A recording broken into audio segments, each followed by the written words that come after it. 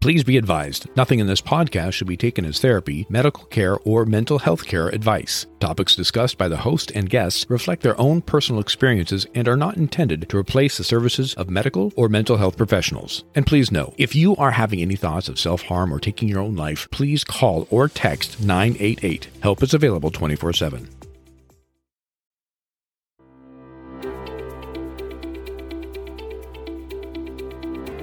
No matter what, in this journey of life, we all have something. Something we're going through, something we've been through, or maybe something we're proud of, something we're grateful for. I'm Rick Schwartz, life coach, public speaker, and all-around curious guy. And my life and my curiosity and the lives of the many people I have worked with have taught me time and time again there are challenges to overcome and there are successes to celebrate.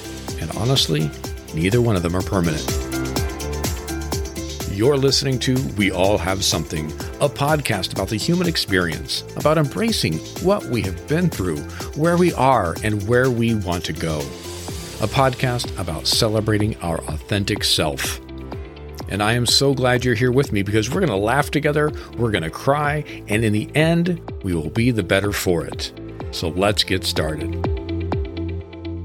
Welcome to Season 2 of We All Have Something, and I am so excited for Season 2 because this season will be including episodes with guest interviews mixed into the usual episodes. New episodes will drop every Tuesday morning, but to start off the season, I'm dropping the first 14 episodes, one a day, back to back, before we dive into the weekly episodes with guest interviews.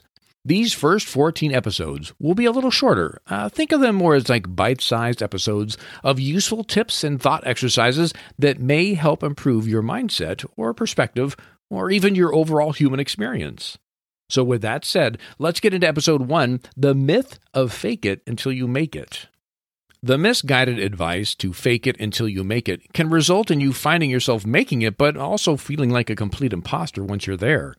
Because you have faked your way into making it, whatever making it looks like, you haven't been your authentic self in the process. And therefore, once you have made it, you're not authentically you. And that, my friends, can open up a whole new set of challenges and problems. So what exactly is the alternative? I mean, we have kind of been given this, just create your confidence and just step into it and you can do it. And once you're there, you'll figure it out. But how do we go about stepping into something new if we're not going to just kind of dress the part and make believe as we go?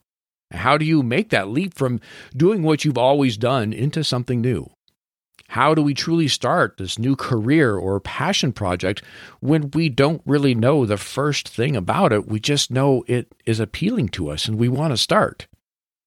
It's been my experience time and time again, whether being reassigned a new role at work that I had never done before, or just even taking that first big step into a passion project that prior to that moment was only an idea in my head. And so, for example, I can share with you that, in my day job, prior to starting all my coaching, there were multiple times where I was suddenly handed a project on something I had minimal knowledge on at best and was told to move forward with it and just do it. There was no training, there was no support, and there's one or two things I could have done. It is completely fake it until I make it, pretending I knew exactly what was going on, or being honest and upfront with the fact that there was a lot of unknowns for me. So I had to ask a lot of questions. I had to reach out. I had to use Google. I had to study. I had to find those that have come before me or doing something similar and ask them what the next steps were.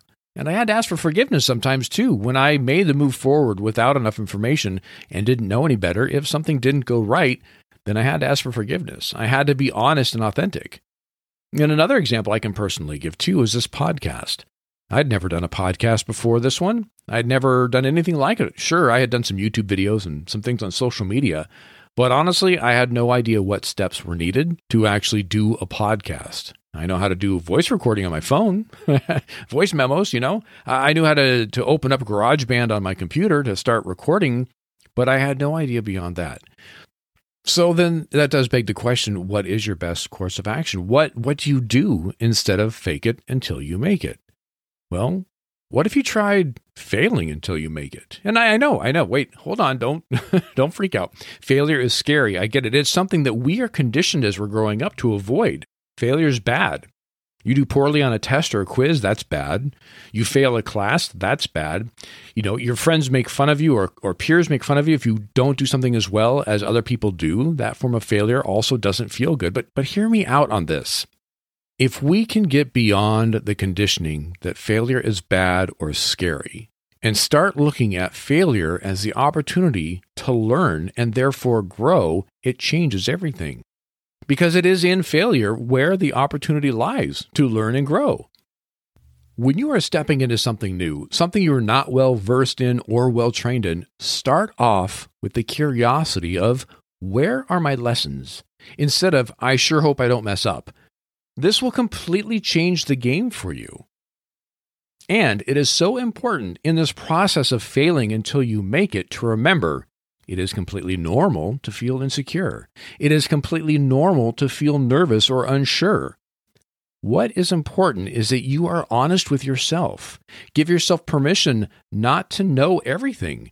Give yourself some grace when you fail so you don't dwell on doing it wrong. And instead, acknowledge the failure. Evaluate why you failed. Learn from it, grow from it, and try again. No one has ever done any skill at top proficiency on the first try. So why pretend you will? You're only setting yourself up for frustration.